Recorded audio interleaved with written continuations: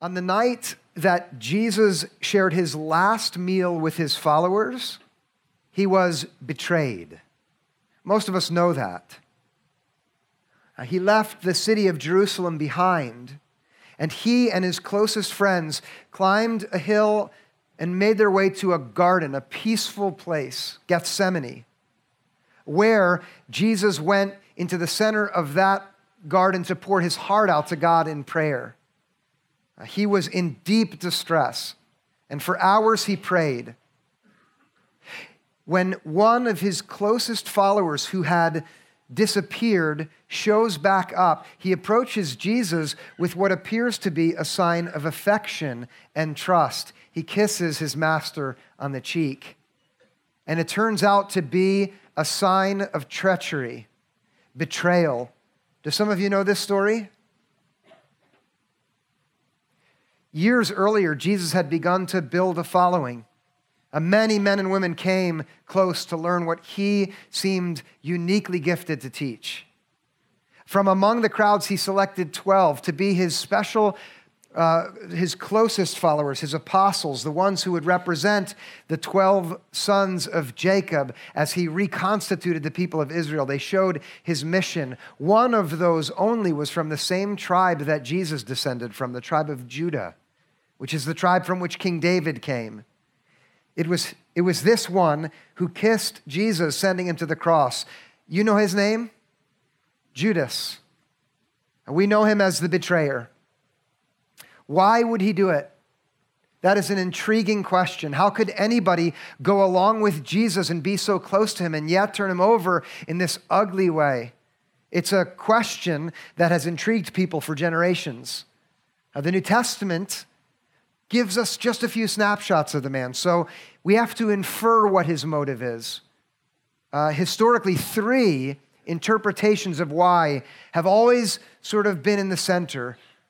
First, it was greed. Judas kept the treasury, and he used to steal from it. John told this fact. He turned Jesus over because to him, a bag of 30 coins was worth more than Jesus. He did it for the money. It was greed. Another interpretation says, no, not greed, it was politics. Judas was a zealot man of God. He had longed for the Messiah to come, and he wanted to see the Messiah return and establish the kingdom of Israel here in Jerusalem, to overthrow the power of Rome. And in order to push Jesus into that place, Judas, he turned him over, expecting that this would be the moment when he finally revealed his true power. And that's why he did it. He did it because of politics. A third interpretation says it wasn't greed or politics, it was faith. Judas was a true man of God's people. And at first, Jesus seemed promising, but once he heard the Messiah begin to teach in a way that seemed to disregard the law of Moses, he became uneasy. And then when he heard him claim to be the Son of God, why, that was blasphemous. And hearing him talk about the temple as if it should be torn down, that was the last straw. Judas believed it was an act of faithfulness on his part to turn over this teacher who went in the wrong direction. It was faith. And all 3 of these have their appeal and their virtue based on what's there in the New Testament. But the truth is they're all simply speculation, because that's all we have when it comes to his motive. But if we ask of the text a different question, what was happening inside of Judas that enabled him to do this act of treachery, there's absolutely no need for speculation, because the New Testament says very directly and very plainly what was happening inside of him. In the Gospel of John, where the last meal is described, the meal before the bread is broken and the wine is poured out and before the prayer happens, before all of that, John tells us this about Judas. Look at John 13:2. The devil had already put it into the heart of Judas, son of Simon Iscariot, to betray him. There, the explanation is simple. There is operative in the world around us a spiritual power that is malevolent, that is evil, that is wicked. Call it whatever you will. There is the operative out there and even in here, a force that inclines us in the wrong direction. Do you all know this? In Judas's case, It planted the seeds in his heart even before the meal happened to betray his master. Look at that word. Let's think of that for a moment and dwell on this for a bit. The kiss that began Jesus' movement from that meal all the way to the cross, that kiss, that betrayal, is exactly what the devil wanted. And that's what the deceiver, that's what the power of evil wants still. It is for us to become betrayers. In English, that word has a sinister and malevolent feel to it. A betrayer is someone who you are happy hating because they're a person who wishes evil and nothing but it. And that's how we think about Judas. The fact, though, is that this nefarious connotation to the word betray is actually misleading. As a Greek term, the word is much less dramatic.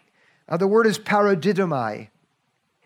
The root of that verb, didomai, in Greek, it simply means to give or to pass an object along. It's the word that would have been used in ordinary speech to describe a time where you gave a gift.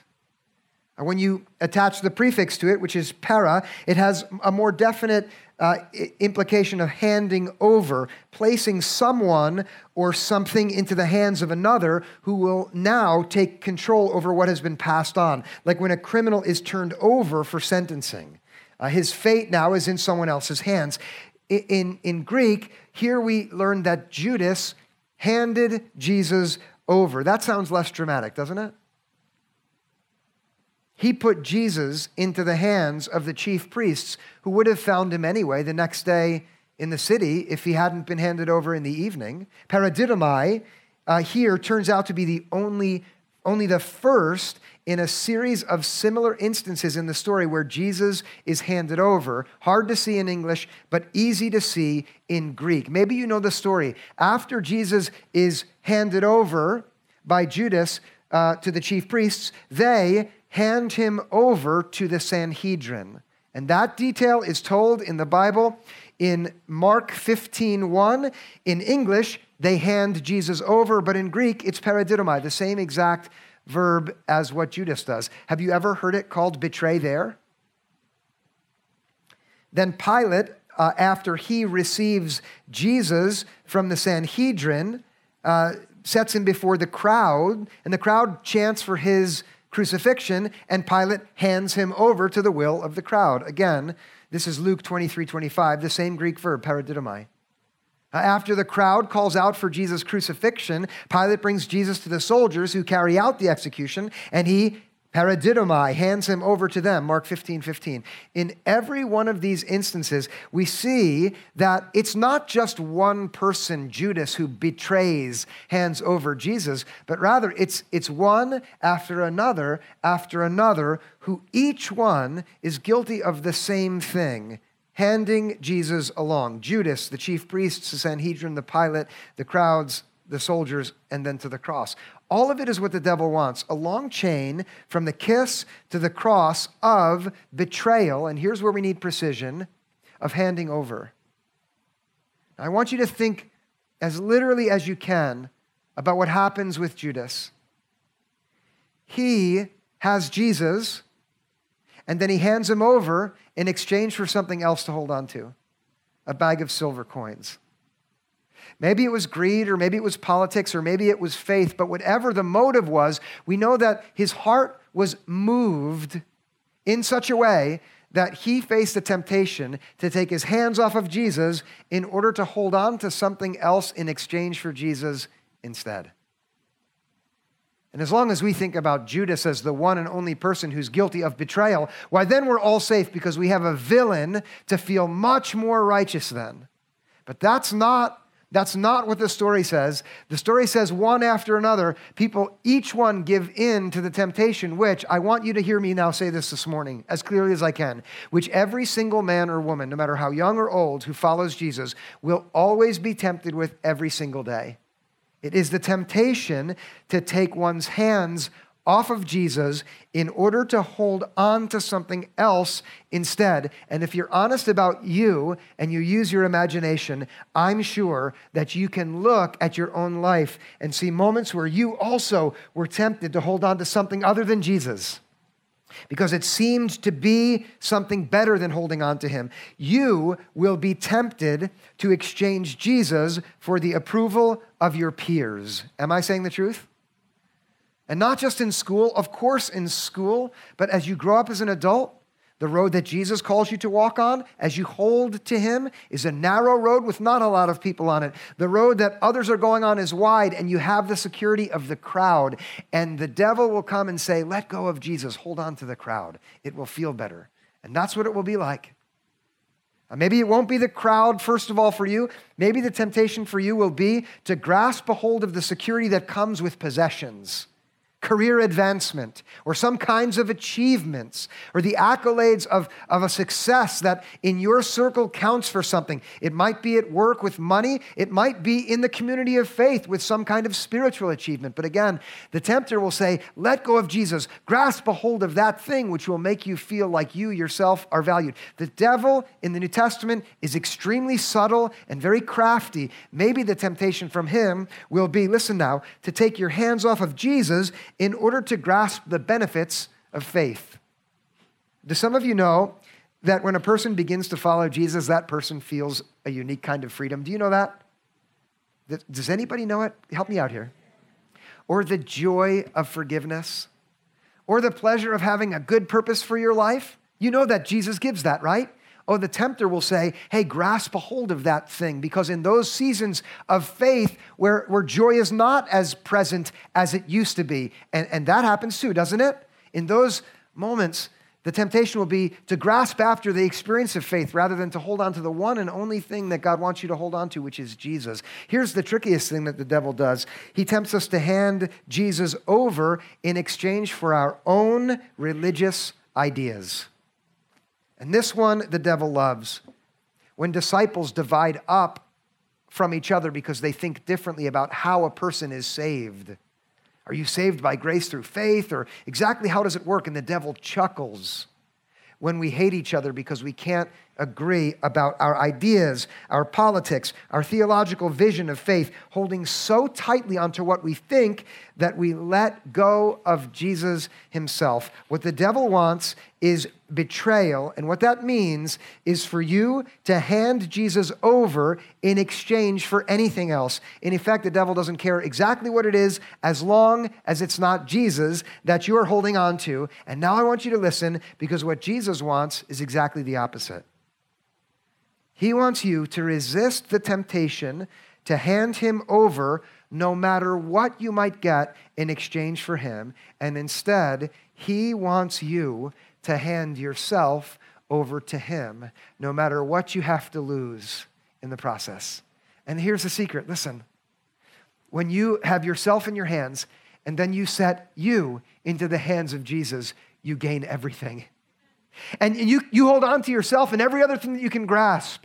No matter what it is, you gain nothing and you lose absolutely everything. You can gain the whole entire world apart from Jesus, and you've got nothing in your hands at all. But the moment you come and you give yourself, which is the one and only thing that you have now, it's just you give yourself into the hands of Jesus, and then you have everything.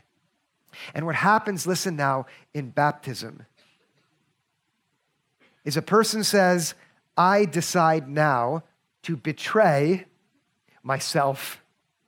Think of it in the sense of paradidomai, that I hand myself over, and I choose to hand myself over to the lover of my soul, to my heavenly Father who decided in Christ to become a man because of his love for me, even when I was running away from him, even when I was going in the wrong way, even as I still persist in my disbelief, my doubt, my unfaithfulness. I know that Jesus pursues me like the good shepherd who comes after the lost sheep. And so here I yield myself to him fully, and with confidence and with joy, I put myself into his hands. And that's what baptism is.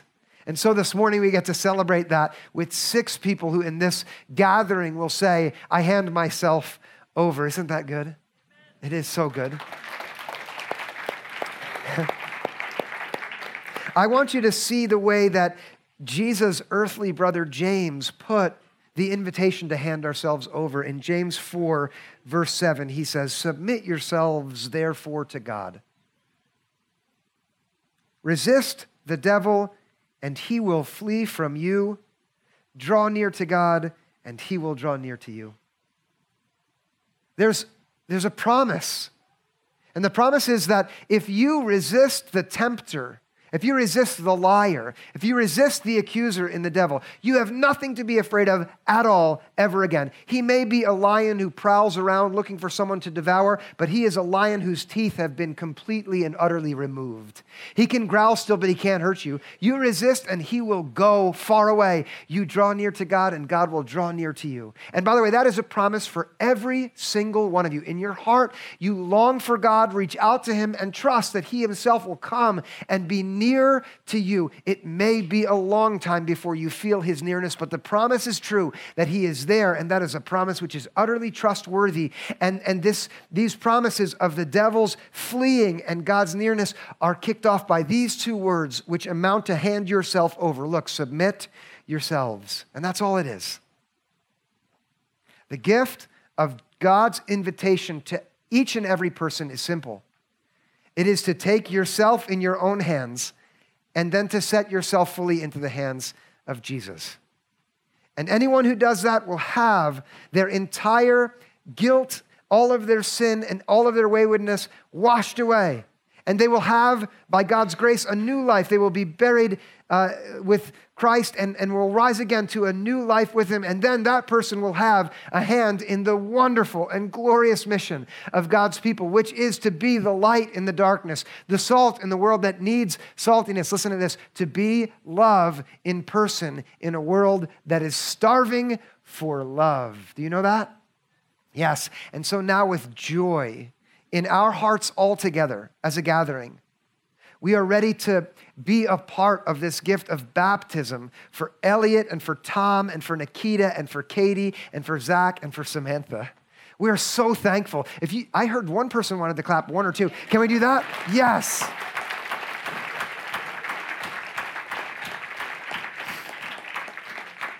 We are joyful that together today we witness your decision to say very simply, I put myself in your hands, Jesus. And so let's do this. Let's pray now for this very special time. Let's join our hearts together in prayer. God, we are so grateful for the gift of baptism, the gift whereby we come and say very simply, in effect, that we put ourselves into your hands, and we thank you that you are perfectly trustworthy.